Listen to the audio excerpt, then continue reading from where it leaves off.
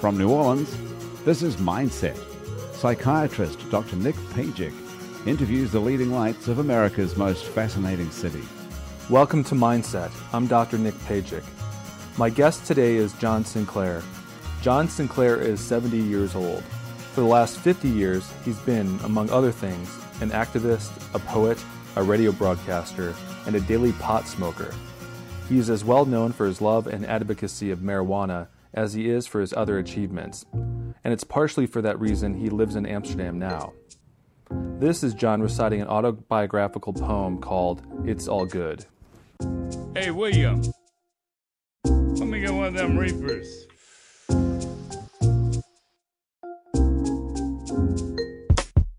When you go to the Cannabis Cup in Amsterdam, they got people coming there from all over the world to test the finest marijuana grown by the seed companies of Holland, for us to smoke and get high and enjoy the wonderful atmosphere of a society where they just don't care if you want to get high. Hey, that's just fine. Come on over here to Cannabis Cafe de Cowell and order up whatever kind of weed or hash you might want to smoke. 'Cause it's all good. John Sinclair first came to New Orleans in 1976 for Mardi Gras. When he moved here permanently, he soon became the most recognizable voice and biggest personality on New Orleans jazz and heritage radio station, WWOZ. He recited his poetry around town with his band, the Blues Scholars. His poem, It's All Good, is a fitting three-word summary of John Sinclair's mindset. I'm a happy guy. What do you think is the key to happiness? Doing what you want to. And can you elaborate? Not doing what you don't want to. That's the key to me. That's the key I found. Do you think a lot of people don't do what they ought to? Oh, I don't think a thought comes into it, but it's what you want to. Mm-hmm. I don't know. What I've noticed, a lot of people don't know what they want to do. A lot of people go through their whole life without really figuring out what they want to do. You knew what you wanted to do early on, so it seems. Yeah, fairly early, yeah. How did you figure that out? Well, I grew up in the 50s. I was born in 1941. Mm-hmm. When I turned 13 years old, 14 years old, rock and roll started. Mm-hmm. I had the first records by Chuck Berry and Little Richard on 45s as soon as they came out. That was the beacon that illuminated my life, that music. And so I just followed the music, and I wondered where it came from, and I found out that it came from black people. I grew up in an all-white little country town. Mm-hmm. I had no idea, but this stuff was the most beautiful thing in my whole world. So I wanted to find out why it was like that, you know? Mm-hmm. And then when I started investigating that, then I found about questions of social justice and economic justice and all these kind of things. And I became an advocate of these. What was your childhood like? It was just like on television, you know? It was... Really? It's like Leave It to Beaver. You know, it was middle-class white American small-town life at its most stereotyped. Well, when I was coming up, you were supposed to either, depend on your socioeconomic level, you were either supposed to go in the army, go to college, work in a factory, work in an office, you know? Mm-hmm. And what's wrong with that? It just didn't appeal to me at all. What I want to do is go to dance. I went to dances about 6 nights a week. You were really into music. Yeah, I was a nut. It was your passion. Still am, you know. Well, I got my life off the radio, so that's why I have such an allegiance to radio in the form of music on the radio, because Without this, I would have been a whole different person, you know. What do you mean? What have you been? Well, in my household, the idea of music was what they played on Ed Sullivan. My dad never missed Ed Sullivan on Sunday night, the Ed Sullivan Variety Show. Mm-hmm. Middle of the road, popular white people music, Yeah, you know. yeah. I never would have strayed, and that would have been all I knew about, so. I felt like they piped this music into my bedroom, and I found out about this other world that I would have had no idea, you know. What was it like for you then to discover this other world? It was thrilling. Mm-hmm. Thrilling beyond belief. You know, and I'd be listening to my little radio in bed at night longer than I was supposed to. And you'd hear songs would come on the radio and they'd just make you sit up straight in bed and say, wow. I mean, I remember hearing Search Him by the Coasters the first time they ever played it. And then the guy turned it over and played Young Blood on the other side. And I just said, Jesus Christ, what great records, you know? I mean, and I was just reading the thing.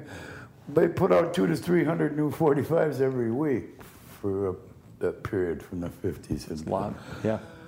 And a lot of those were records I still listen to today as often as I can, you know. What did you think you'd... Ray Charles, James Brown. Oh, yeah. When you hear Fats Domino, you hear that for the first time. It's just like bells going off. So you really didn't have difficulty following the path that you chose or picking a path? And No, that was easy. It was just I ran into problems with the police because of my recreational drug use. You know? Tell me about that. What was that like for you? It was awful. Yeah. To sum it up in one word. Did it take its toll on you? Well, I spent 3 years in prison, you see. Where did you spend in Maximum. Well, first I did a 6-month sentence in a workhouse and then the House of Correction. And I wasn't properly corrected. So then I did 2.5 years in maximum security prisons. Then I overturned the law. I fought the law, and I won.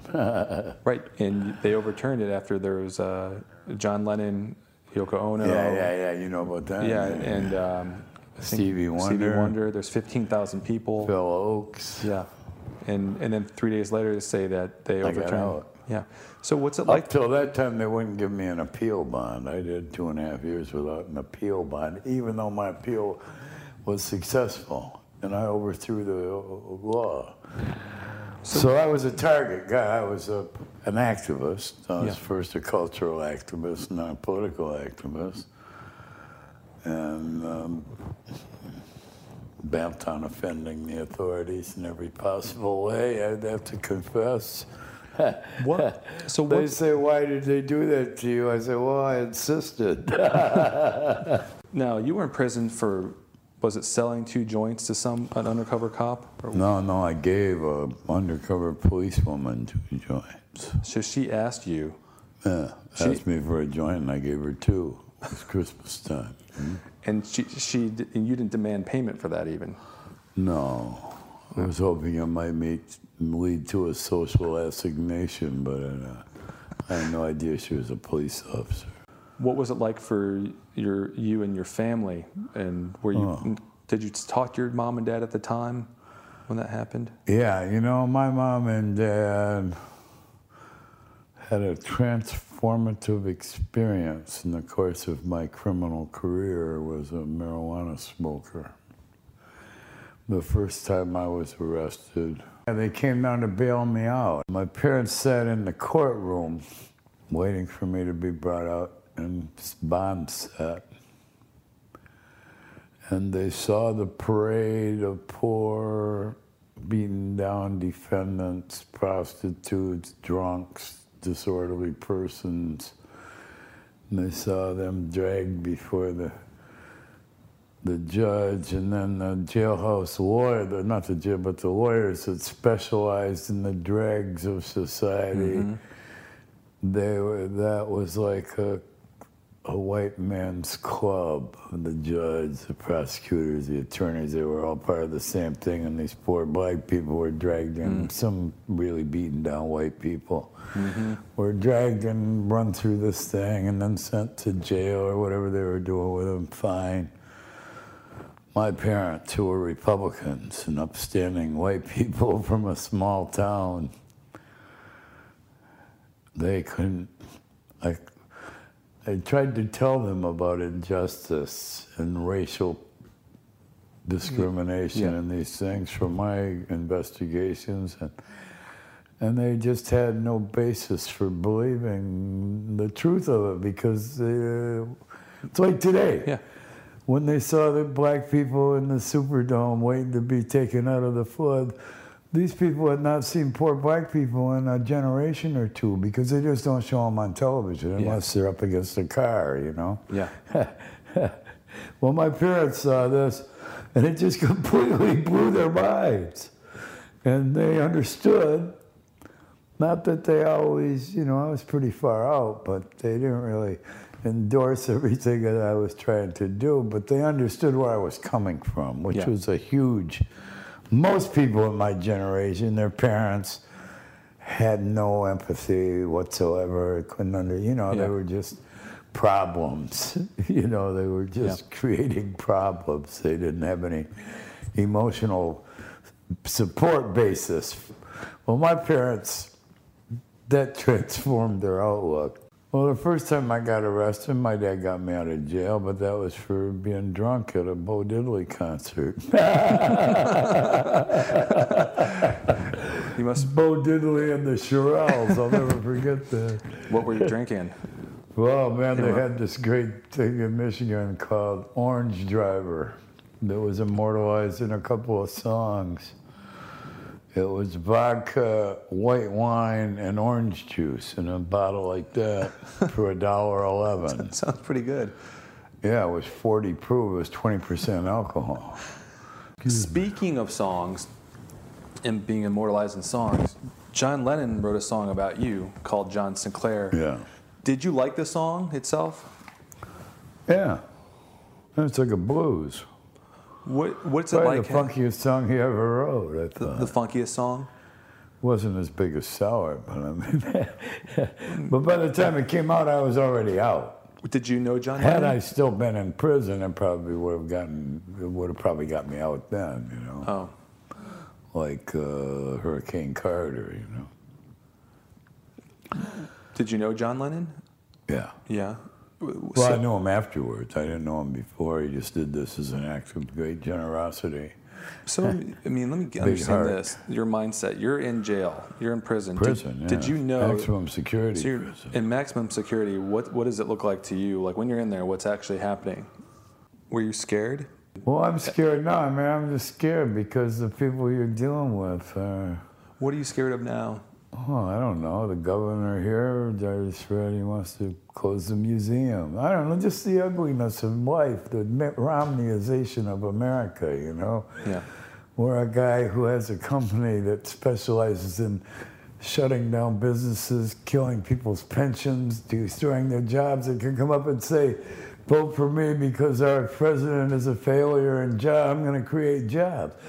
A social order is totally based on lying, greed, and heartlessness.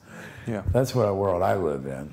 So I've found a way to have a mental world that isn't anything like this, and I try to live there, as well as among my friends who share my outlook. You wrote a manuscript in prison, I think, called Music and Politics, right? Yeah, I did.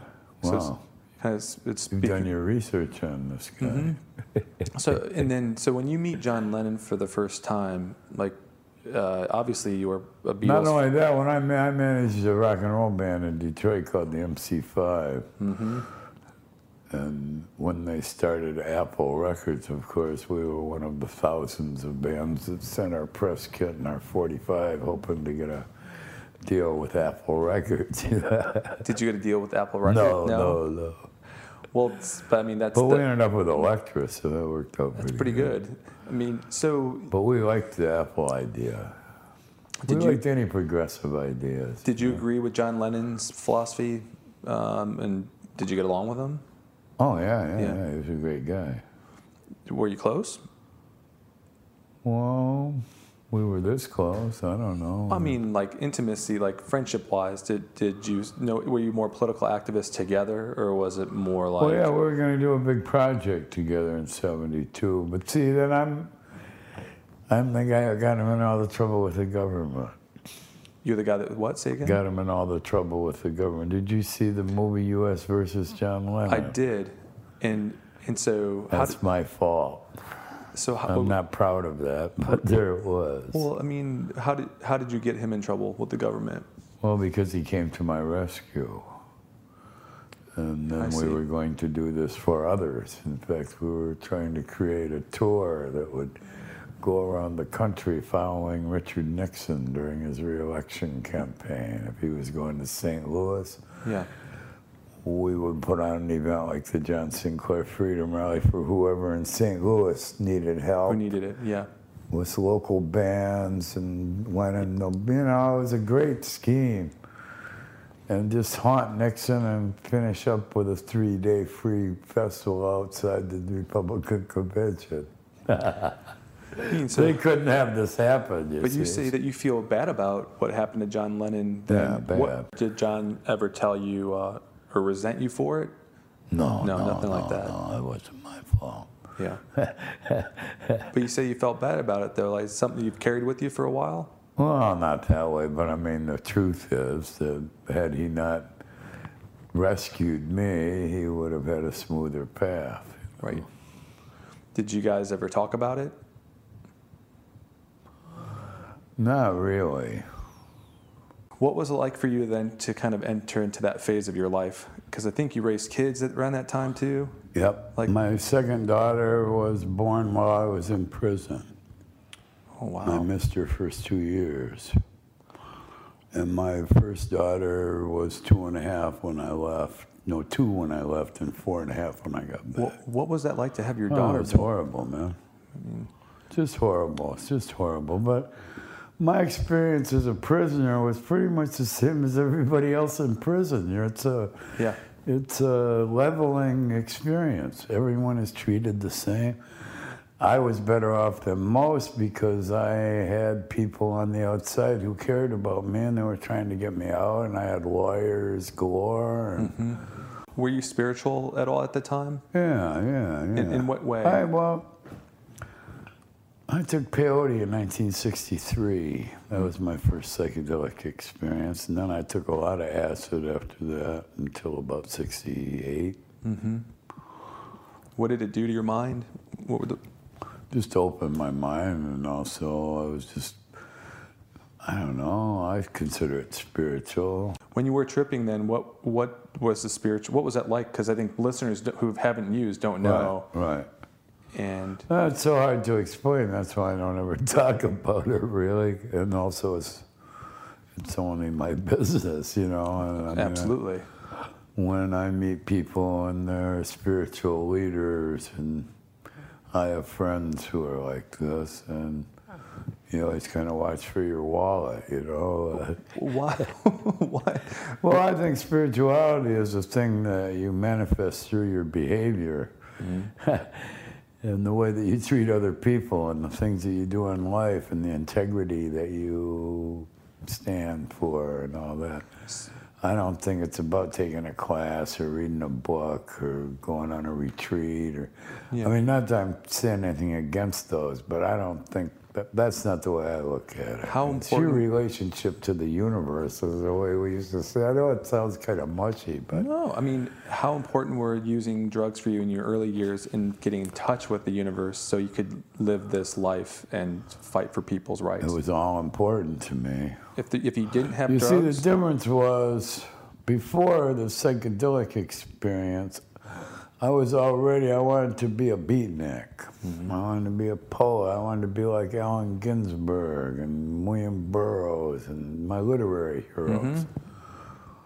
And I also wanted to be around black people who played jazz and blues and R&B. And I tried to figure out a way to fuse these things. But then it was all just about creating a little place where you could do this without too much threat from the police, you know? Well, how did the... And then when you started taking psychedelics, you became infused with a messianic zeal. And you wanted everybody to be able to experience this beautiful thing that you had found that was so far different from the, I don't know, the ego-driven paradigm of everyday reality. Of the 1950s. You know? Getting everything for you and yours and all that kind of thing. So this was a very big inspirational force in that you wanted to turn people on. Mm-hmm. Tim Leary was very powerful in the leadership of this outlook, too. Although you would find few greater egomaniacs than Tim Leary, but with all due respect. But, but the idea that he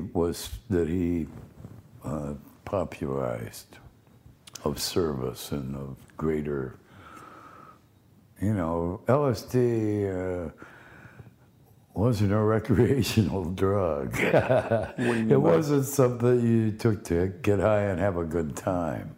It was an introspective like drug. Weed, say, you know. Yeah. Weed, you can do a lot of great things with that, but... You mean that LSD was more an introspective experience? Well, first it was a huge experience, and it was all-encompassing for about 8 hours. Mm-hmm. You were on this trip, which you had no idea why it was happening or where it was going to take you, or if you were going to get through it. So it was really a strenuous thing. And also we weren't taking it for recreational, we were taking it as part of a quest. I'm speaking for myself and the people I know, but you were trying to find out, you know, the spiritual quest. What does this all mean? You know, why am I here? What am I, you know, all that kind of stuff. Have you reached any opinions about those questions or answers? Yeah, I did early on. And, what do you think? Why do you think we are here? Oh, no, I never really solved any of those. But what I learned was to accept.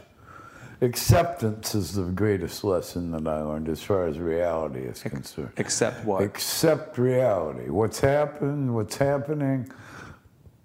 You know, I found this as a guiding principle because I find most people that I came in contact with, they felt like if only they could have changed something they did, their life would be different.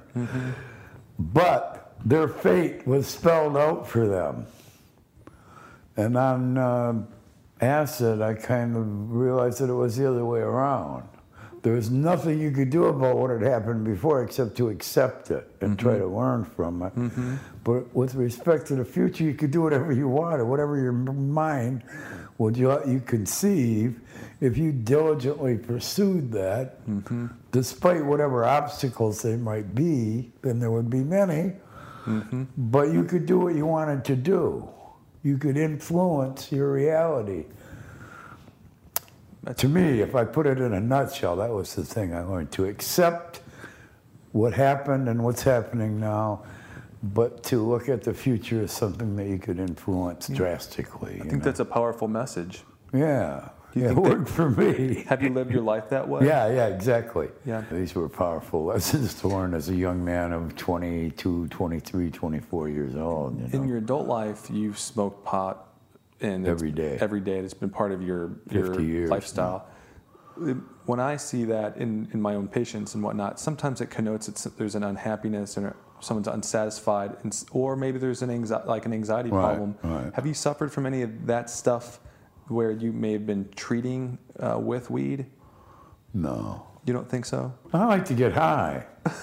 I mean, you know, that's always been my position on it. And I come as an activist. You come into conflict with the more serious, the legal parts, the normal, and I'd say, well, you know, what's wrong with getting high? Everybody else gets high. Why can't we get high? You know, what's ignominious about getting high? Everybody's can't wait to get to the liquor store to get high. So what? Not everyone. I mean, Well, some people use it. But people who do that, But know? you It's see, there's a double preponderance. standard. You can drink, but you can't. Well, sure, it's a smoke. double standard. Yeah. Because it's worse than a double standard because there's no ill effects of marijuana, except I'm sure in the psychological profession you probably run across some of them. Yeah, some cognitive People effects. can go too far and Panic get out of touch attacks. with reality and stuff. But as far as getting in the car and running into some people on the, you don't get that. Have you as had far any- as people dying from an overdose of marijuana, it's never happened. Have you ever had, and I agree with you, I think that the effects of alcohol are probably more ravaging to your body in some it's rough. It'll respects. kill you. But do you find that have you I ever attribute my longevity to not drinking and taking my vitamins every day. have you ever had any ill effects from smoking weed, like panic attacks or getting No. paranoid at all? Well, I've gotten too high from time to time, but You mean like too high? I mean you got paranoid? yeah, well, you felt like you were overwhelmed, You get too high, you. I don't know how to say it, but you just like, I hope I come down this time, Have you had a period of time where you did not smoke weed and in your life, other than being in prison? Incarceration. No, never by choice. It perfectly agrees with me. Okay.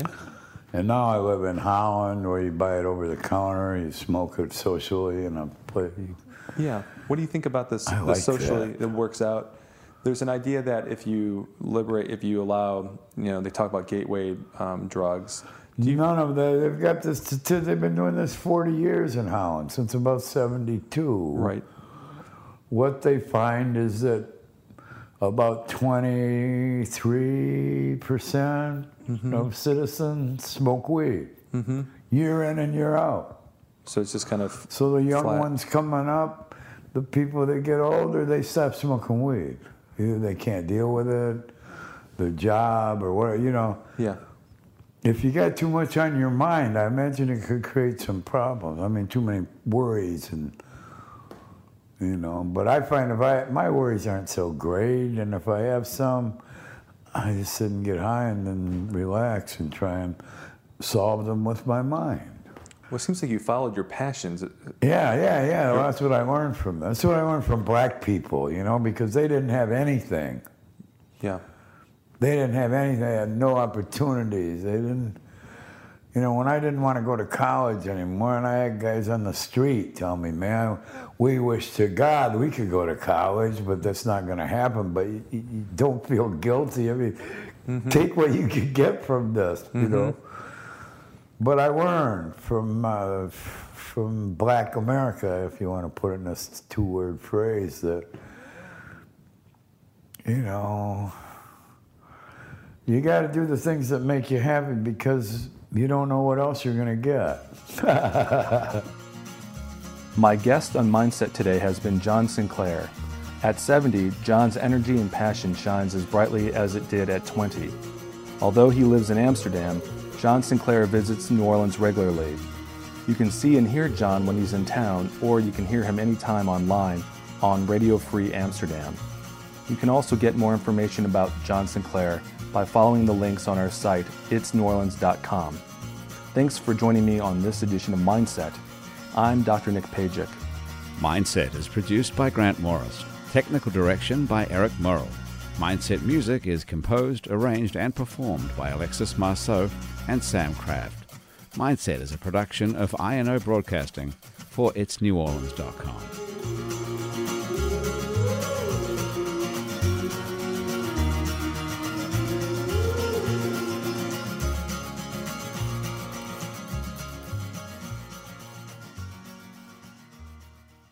Summer's almost over, but at Old Navy the styles are as hot as ever. Get to Old Navy now for 30% off all jeans, 40% off all dresses, and 50% off all tees. That's right, get 30, 40, and 50% off all your favorite styles for the whole family, plus up to 75% off clearance. Hurry in fast. These deals won't last. The sale ends soon at Old Navy and OldNavy.com. Valid in-store 8/22 to 8/28 and online 8/22 to 8/24. Excludes in-store clearance, bubbles, active, licensed, and men's package tees.